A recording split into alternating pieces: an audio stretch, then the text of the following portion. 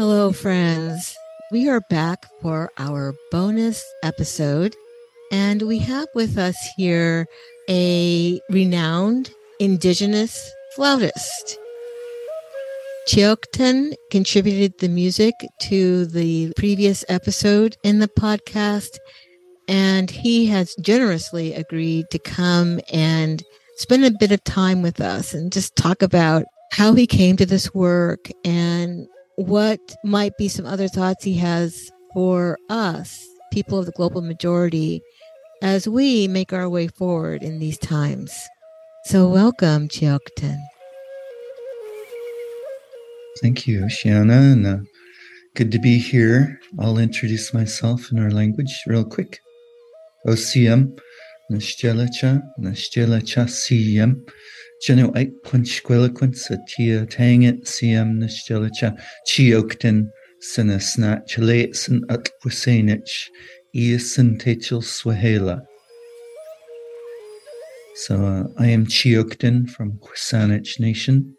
Good to be here and good feelings in my heart, and happy people have joined in. Okay, so why don't we just get started with a very kind of basic and fundamental question. How did you come to this work? What called you? And when I say work, I mean whatever it is that you are doing that speaks to your soul, that you feel is service to the world. How did you come to this? How were you called? Yes, I would say that began with my mom, Sisayata. Her name is Sisayata, and she is still with us. She was born in the Chiyokten, in the intellectual spiritual house of our people, in the house of Chiyokten, my grandfather's house in Hushothlip in West Saanich. She's a warrior. She has seen so much, she'll tell you stories, the most amazing stories. And I love sitting and listening to her stories. But in front of a group of people, she'll say, I'm a survivor of terrorists. And she'll pull up her skirt and show you a bullet wound across her left knee, about 7 inches long. And she'll tell a story when my grandfather was land defending, Priest Charlie and Louis Charlie, grandfather, defending the bridge there in our North Saanich in Pusaikum. She was there, and her mama said, don't go to the beach because of Hunitum. They're trying to take our land, the settler colonial folk, And my mom says, hey, I was just a little girl. I was 8 years old and I loved the beach and I could not stay away from the beach. She told us, and she just went to the beach and played anyway. And as she was playing, she heard sounds, that she didn't recognize, like she didn't even know what they were until later she saw the Western movies. There were bullets ricocheting off of rocks. All of a sudden, her mama just running up and scoops her up and runs her off to safety. And when they get to a safe place, she's bleeding in her knee and she got hit by a bullet. Some squatty, Hulanitam Sweka, crazy settler colonial man shooting at an 8-year-old girl on the beach. That's the world that she grew up in. My mom, in the schools, she escaped from what they call residential schools, but those were just death camps. They were genocidal points of genocide. They've found nearly 9,000 children's bodies in unmarked graves, and they've only checked a small fraction of the schools in what they call Canada. So my mom escaped from there. She got scooped up by them and kidnapped, because all of the children were kidnapped without consent. She got scooped up by them once, and she tells that story to us. I heard it when I was a boy. She said her older sister, Margaret, and then her younger sister, Aggie, all three got kidnapped along the road there near the res. And the older sister said, I'm going to push you guys out the truck. And the truck was moving. And you guys are going to get up after you fall and run. And you're not going to stop. You're not going to look back. So she did, and they ran and ran. And my mom said, the brambles, the non-indigenous blackberries, the stickers, she ran through those and they were just shredding her skin up. She said she was bloody from head to toe when she finally made it to the other end of those stickers, but she got away, her and her sister. That's one time. But when she finally did get caught, she went there and she got shot at again when she dove into the water and tried to escape and out on what they call Cooper Island. So she's a survivor and she's a warrior. She's still a loving person, but in the schools, she knew she didn't want to learn their English because she saw how bad they were, how very, very bad they were, those priests and nuns. And they would beat her on the wrist to force a language upon her. And she already spoke her language fluently, as a 7, 8-year-old. But she wouldn't cry for them at all. She would not give them tears. And her cousin said, Kwan Meli, her English name Mary, but we have no R's, so it's Meli. Kwan Meli, they cry for them. They want you to cry, but she shut her brain off to her body and she wouldn't even give them her tears. She is so strong, my mom is. So she's inspired me to keep fighting and to keep working to live a traditional life in a traditional world. That birthright that we have to our culture is intimately tied to all beings around us. We're unseparated. We've lived in an unseparated state from all beings for tens of thousands of years here. And that's allowed us to co-create paradise within our spirit and our body and our mind even. And that way we could create the world that way after the falling of the world. We have the history so far back that we know the world had burned. And through sacred promise to hold sacred relationship with all of these beings, we restored the world. And so who we are here in our Coast Salish or in all Indigenous people, I would say globally, are keepers of sacred promises to hold sacred relationships with all beings that Creator ever put on this Chachatan, our sacred Mother Earth. With that, my family has never forgotten. Many families have never forgotten who they are as human beings. We still know who we are, and we still know our human responsibilities. We know our place amongst all other beings, even though the world has completely changed around us and is driving for a cliff as fast as it can. We are still working to live in a way that our ancestors would be proud of. I don't accept this world as it is. I don't accept the direction that we're going. I don't accept colonialism because it's violent. It's violent towards most everything and had the most ill relationship with our people, us human people, Indigenous human people, and an ill relationship of disrespect towards all other non-human people here in our Salish Sea. I can speak for our region because I know the raw numbers from our region, and 98.2% of the ancient forests are gone here. We never killed one tree, one ancestor tree. I was told we just didn't kill them. We didn't need to. We knew how to harvest from them very wisely. And besides, they were covering the shorelines, thousands of miles of shoreline. A giant ancient tree log would roll up on your beach, most likely. And you wouldn't have to go kill them. And the natural animals are gone too. When's the last time you saw a grizzly bear, a wolf, anything like that? The salmon, they're hardly there comparatively. If our tribes were not doing the hatcheries, you wouldn't even see salmon hardly, and that's the truth. That's where we live now. And us Indigenous human beings as well, we're in those same numbers where we've been knocked out somewhere in the 95% to 98% range, gone, annihilated almost as well. So if we don't stand up, if we accept this world as it is and just shrug our shoulders and say, well, it's just how it is, what is the future for our children going to look like in just a few years? What is it going to look like for these natural, non-human people that I know our people have given sacred promise to ensure that they're well. What is their world going to look like as the rivers are in 73 degrees temperature in the summer, cooking our salmon, a climate disaster that's unfolding in front of our eyes?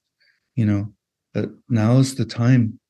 Now is the time to stand up for the very mother that birthed us and listen to our first peoples, listen to our wisdom keepers, listen to our elders, listen to our matriarchal elders, our life givers, because they have always given us direction.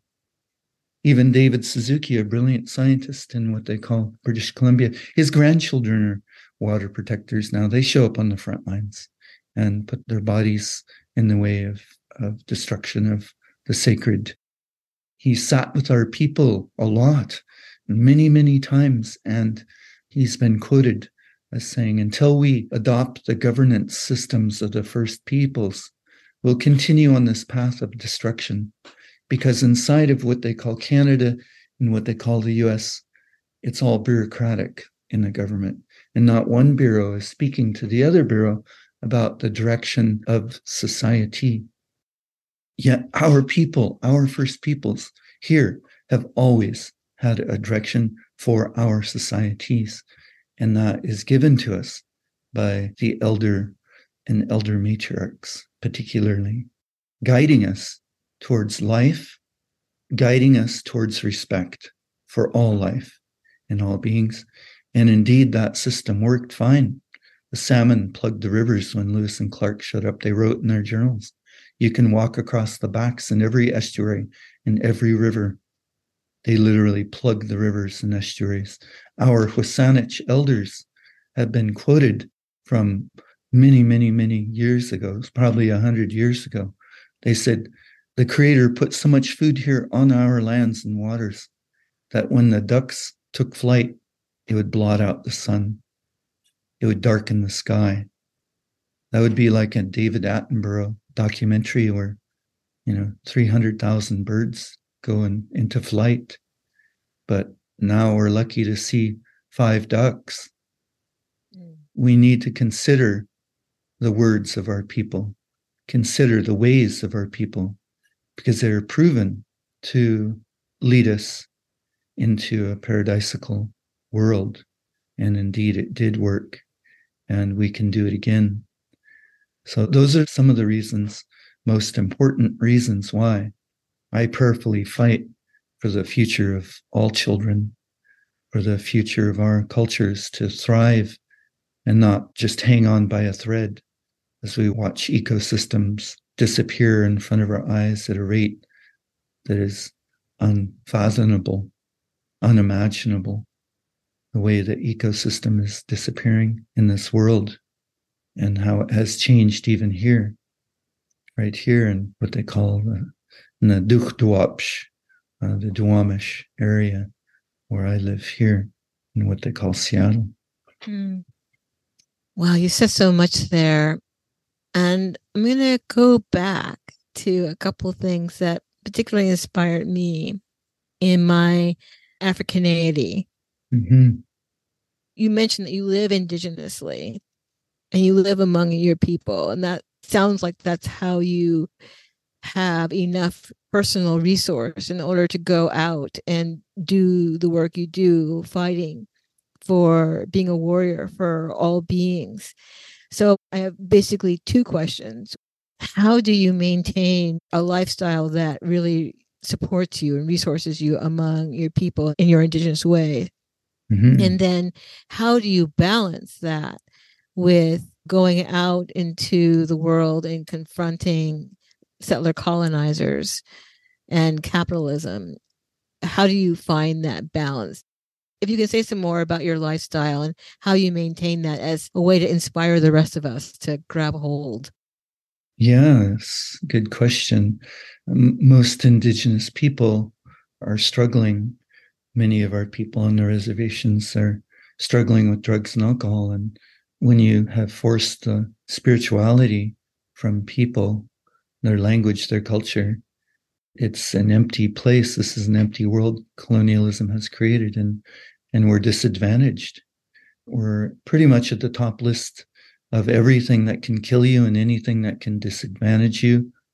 Many of our people are living that way. Sure, we have some casino tribes about, but many tribes have no casino. They have nothing. Some places still have no running water. Depends on where you go.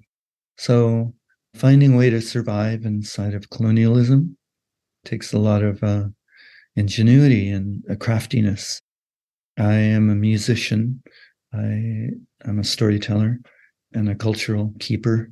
I hold aspects of our culture, not all of it, of course. I carry the things that have touched my heart, the things that resonated from the elders that I've sat with the most with me. They pertain to some of the things that I've already spoken of. So, yeah, I do draw income from that. I'm also a drum maker. I make drums and sell drums and sometimes fairly large orders. And I'm a flute maker and I've done workshops in both.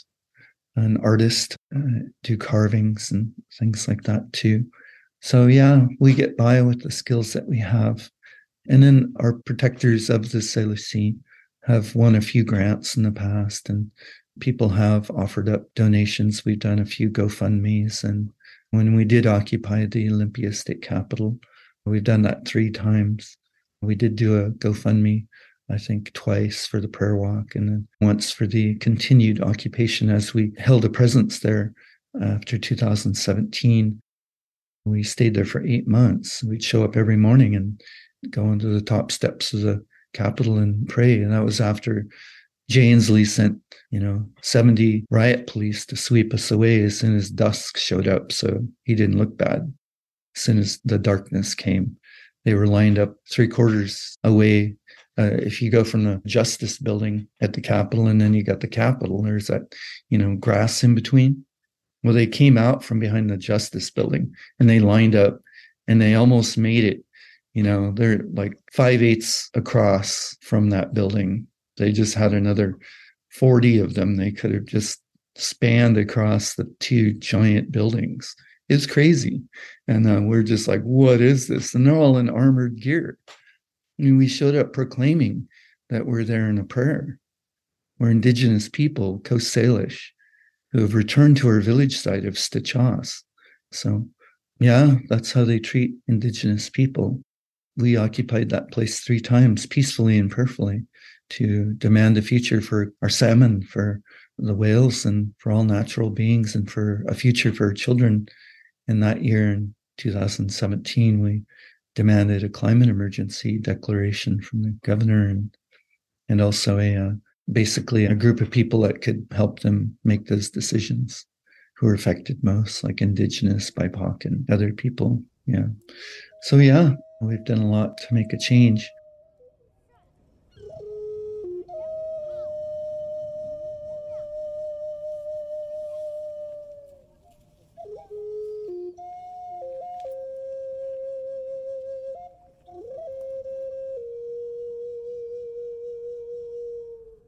It sounds like you're doing something similar to what a lot of us here do in Port Townsend, which is making a kind of an overt decision not to or to limit your participation in capitalism and settler colonial society as much as possible to maintain your circle of relationship with just the people who are kin.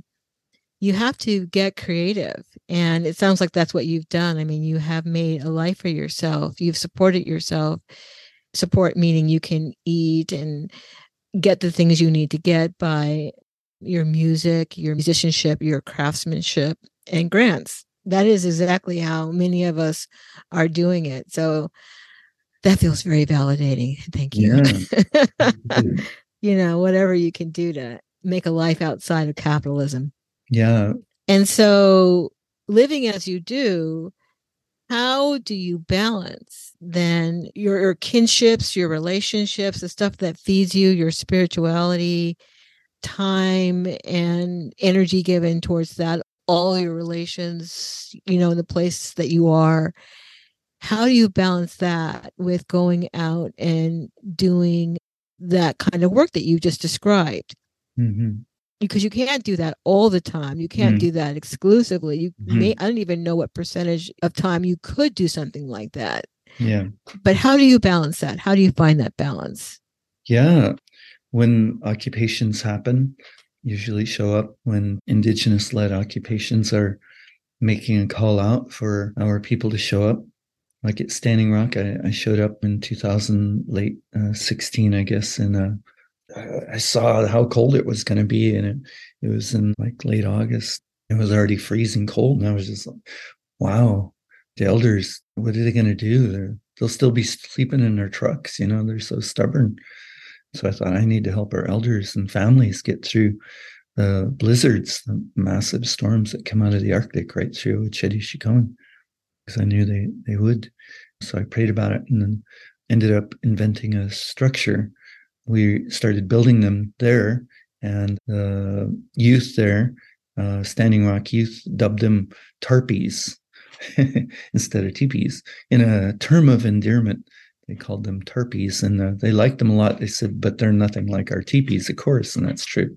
They just have a shape like them, but made out of modern materials, 2x4s, lightweight metal brackets, and plywood and polytarp, heavy-duty polytarp.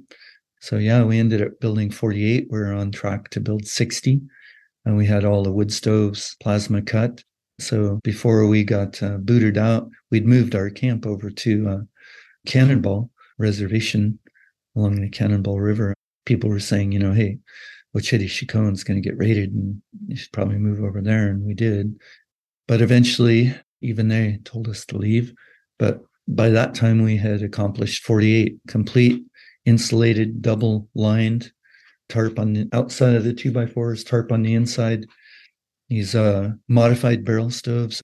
I've studied wood heat a lot, and I knew barrel stoves are horrible heaters, although you'd think they'd be good because they're so thin, but they're not, because the flames just shoot up to the flue collar and you barely make any heat at all.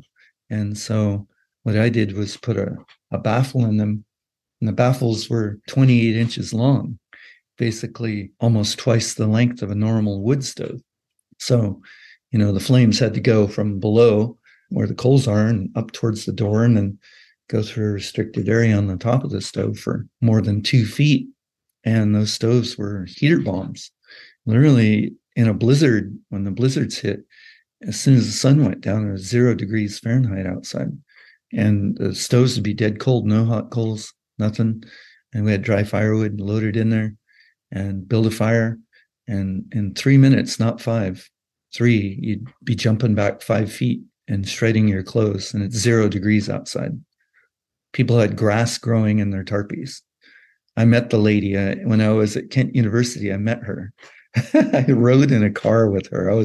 She started telling the story. I was like, no way, I'm the inventor of those. And I heard this story, and now I'm sitting next to you finally. So yeah, man, never believed that just one person can't make a difference. One native from thousands of miles away housed 48 families in an occupation to stop horrible pipeline, Dakota Access Pipeline. So yeah, I definitely show up when I can. I was at Fairy Creek for 4 months, went there and finally could get across the colonizer line, the fictitious border, after COVID let up a little, and at a reunion, I showed up, and then they got raided when I was supposed to be going to the capital to speak in what they call Victoria and Lekwungen territory. But they got raided, so I just stayed, and I ended up staying on the mountain for 4 months, battling the RCP and industry to save the ancient forest, because Elder Bill Jones said, go save the old growth trees. And so I did, even though the chief, who's elected chief and council, they're not hereditary chiefs. They're not traditional leaders. And a lot of times they're corrupt. Jeff Jones, the chief of Pachidat, is not from Pachidat originally. He married into the tribe, and yeah, he's the one that was there when they said, yeah, let's kill those trees. Let's get some money.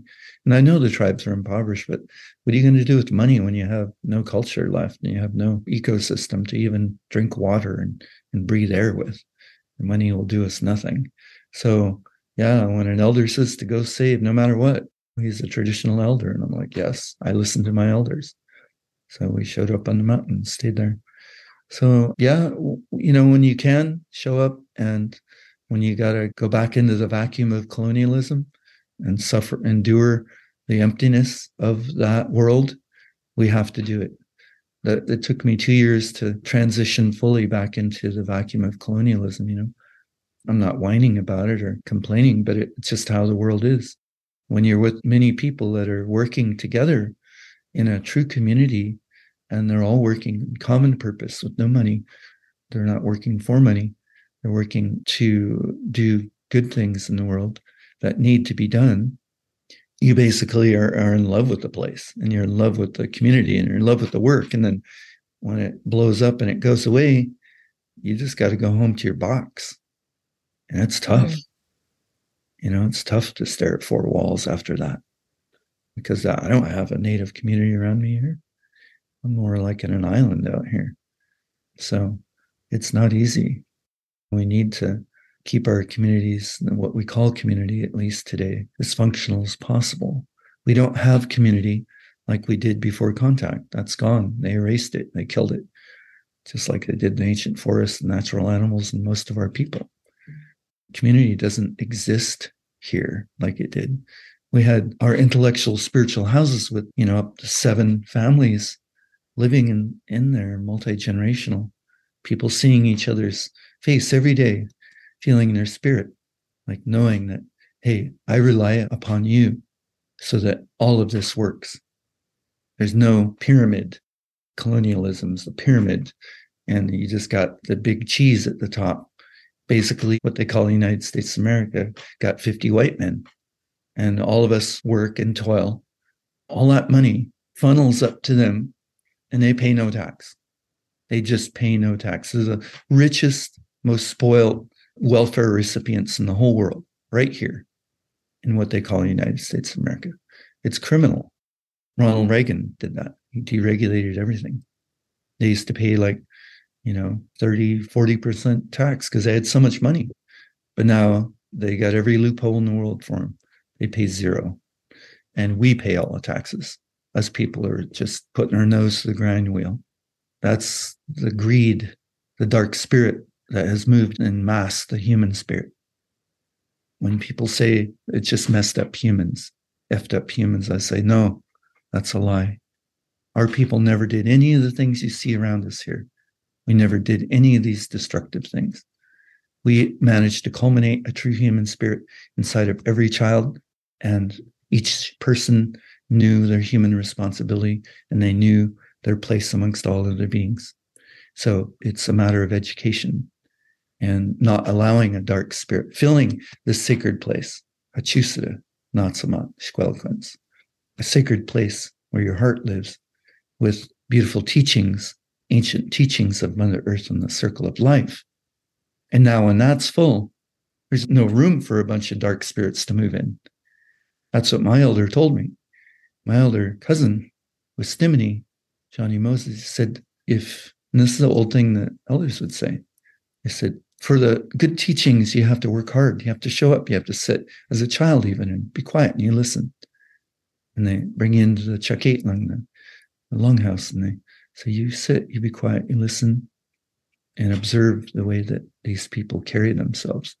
You listen to the way that they speak, because it could be you up there next. Now you're really listening. And so he said that for those good teachings, you got to do that work. And it's not easy. He said, for the opposite of those good teachings, you don't have to do anything. He said, just don't fill this. And he put his hands on his heart, where your Hachusada is, the intellect of your heart, a sacred place. Just don't fill this and leave it wide open and empty. And all of those things are the opposite of good teachings. They'll just move right on in.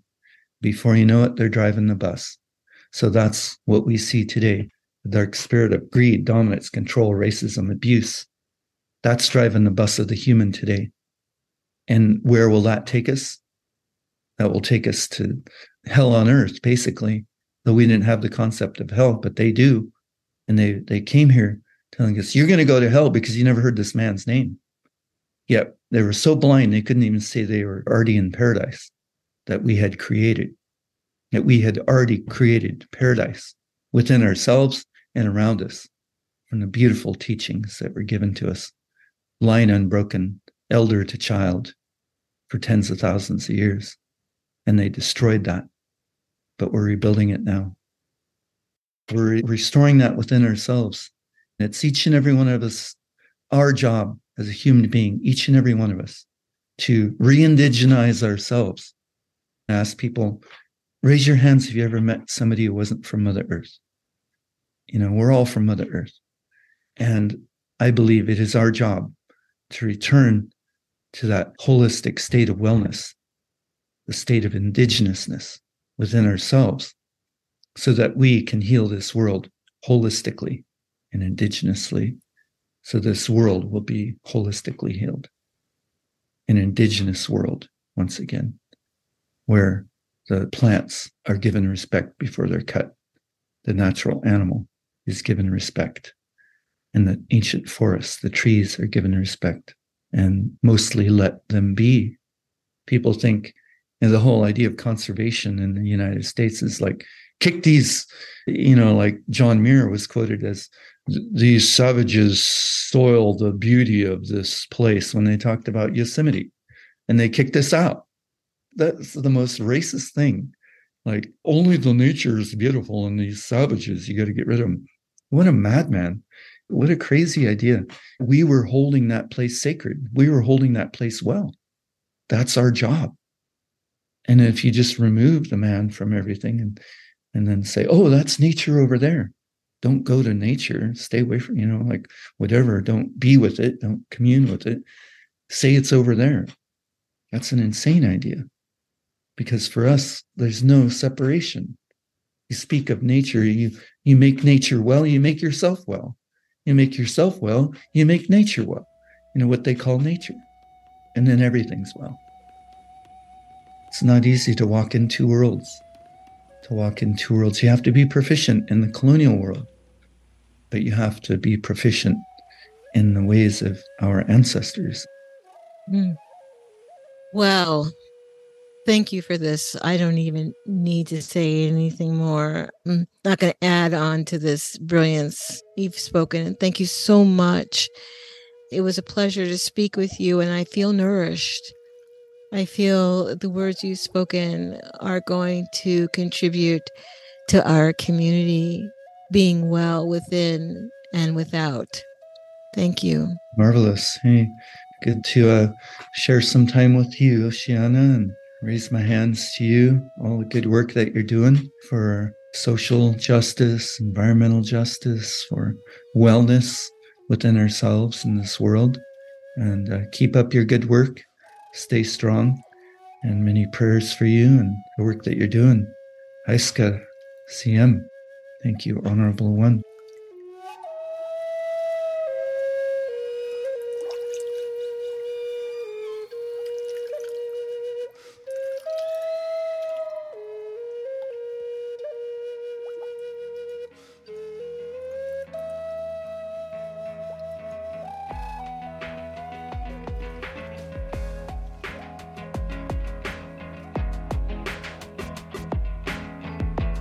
We appreciate you for listening to this episode of Talkin' Story. Music is provided with permission by Ben Wilson and Camilla J. Talkin' Story is a project of Well Organized and has enjoyed the support of the Port Townsend Arts Commission, Jefferson Community Foundation, Fin River Farm and Cidery, and the Community Equity Initiative, as well as private, in-kind, and monetary donations. If you'd like to support us, please go to well-organized.org to make a donation to the Talkin' Story podcast. That's well-organized.org. Thank you.